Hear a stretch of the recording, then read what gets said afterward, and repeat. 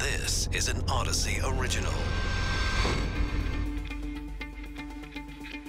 This is Coronavirus Daily. I'm Charles Feldman. I'm Mike Simpson from the KNX Odyssey Studios in Los Angeles. One of the big mysteries of the pandemic, why some people haven't gotten sick yet, others around them have.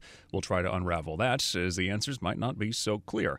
And then the indoor mask mandate in this state ends next week, and some other governors are pulling the plug on the mask mandates too. But people will still probably keep the masks around, or at least on in some cases. Is there a right time to ditch them? We start with the mystery behind why some people heavily exposed to the coronavirus manage to never get infected.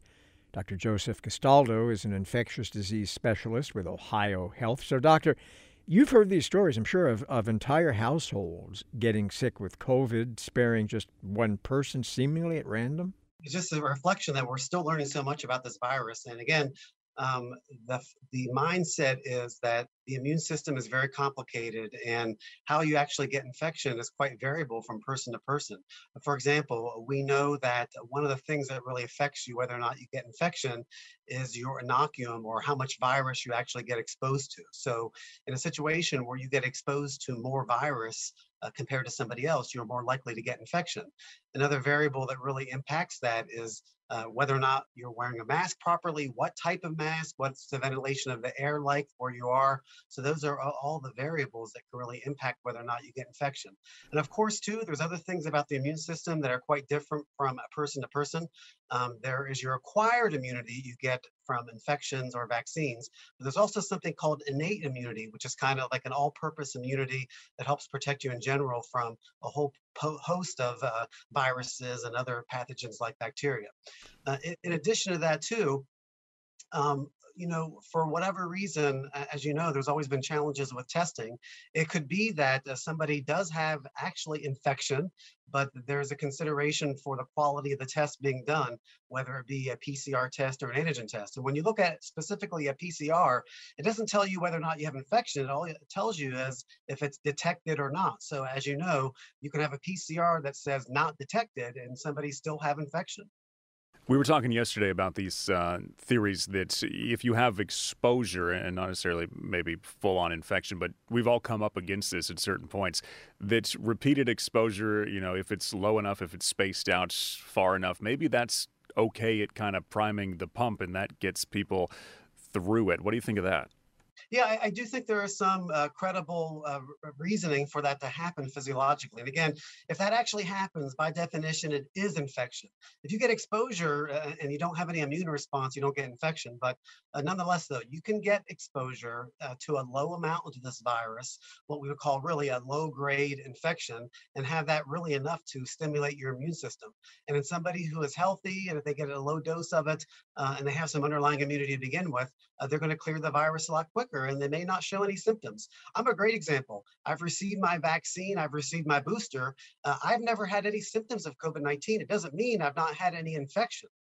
Dr. Joseph Castaldo, infectious disease specialist, Ohio Health. California's statewide mask mandate ends next Tuesday. After that point, the decisions to keep the mandate in place will fall on local health departments and governments. This has some people happy who have long been over the idea of wearing a mask, but there are plenty of others questioning if now's the right time. After all, about 38,000 new COVID infections a day have been reported in California over the last week. There are more than 10,000 people still sick in hospitals. Dr. Peter Chin Hong is an infectious disease specialist at UC San Francisco, up in the Bay Area where you are, Doctor. Just one county, I think, is sticking with its mask mandate while everyone else is getting rid of them. Yeah, so only Santa Clara County is going to continue with the mask mandate. Everybody else has said it's up to you as an individual to decide that in a crowded indoor setting. Okay, so you're the infectious disease expert. Good or bad idea? I mean, I was reading this morning the head of the World Health Organization was making a point of saying that if you think the pandemic is over, think again, it's not. I see some federal officials in this country indicating, the CDC, in fact, it's not lifting its mask mandate or recommendation anyway, for indoors. So all these places, California included, that are saying, okay, it's okay if you want to take your mask off when you're inside. Foolish? Not foolish? I think it's the right time to tell you the truth, but I think it comes with an asterisk. And the asterisk is really the fact that there's still 2,500 deaths a day in the United States. In California, it's still killing more people than the first two surges that we've had in the state. So it's not mild business. But on the other hand, we haven't seen the straining of the hospitals, particularly in the Bay Area, compared to other parts of the country. And we have new tools now to help people, even if you're unvaccinated, from getting into the hospital. And that's the oral pills, the monoclonal antibodies. They're coming in increasing supply. So I think the calculus becomes a little bit different. So it's different from the previous surges and when we've descended from them. Here comes your favorite line. Where are the pills, Chuck? Yeah, because I got to tell you, doctor, I mean, I've talked to a number of doctors down here in the L.A. area in the past just week, and none of them, and they're attached to some, and you can figure out some of the places, pretty big medical centers, they cannot get the Merck pill, they cannot get the Pfizer pill. Some of them don't even have access to the one existing monoclonal antibody treatment that apparently works with Omicron. Yes, I know that it's been in short supply, but it is increasing over time. And I think, maybe it might be too little too late, but it's just, something that we expect to come more and more on board. In fact, in San Francisco, we've been getting a little bit more every allocation we get, which is in some respects every 2 weeks. So I remain optimistic about that increasing supply. But nevertheless, if you look at the goalposts of does our hospital have wiggle room? Right now in the Bay Area, it does, depending on the county you're in. So we may be able to take that sort of risk, so to speak. But it's not really a risk if you think about it, because personally speaking, I'm not going to go to Ocean Beach and torch my mask in a mask burning party.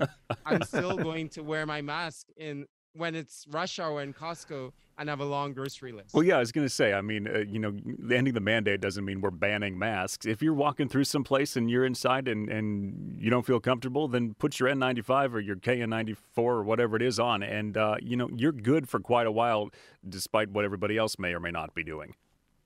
Yeah, so in many senses, this, dropping the mask mandate is more of a symbol or a metaphor rather than people's actual behaviors, which may not even change that much as long as there's circulating virus. Okay, let's raise the stakes. Are we getting closer to the time when the mandate in some places to show proof of vaccination should end?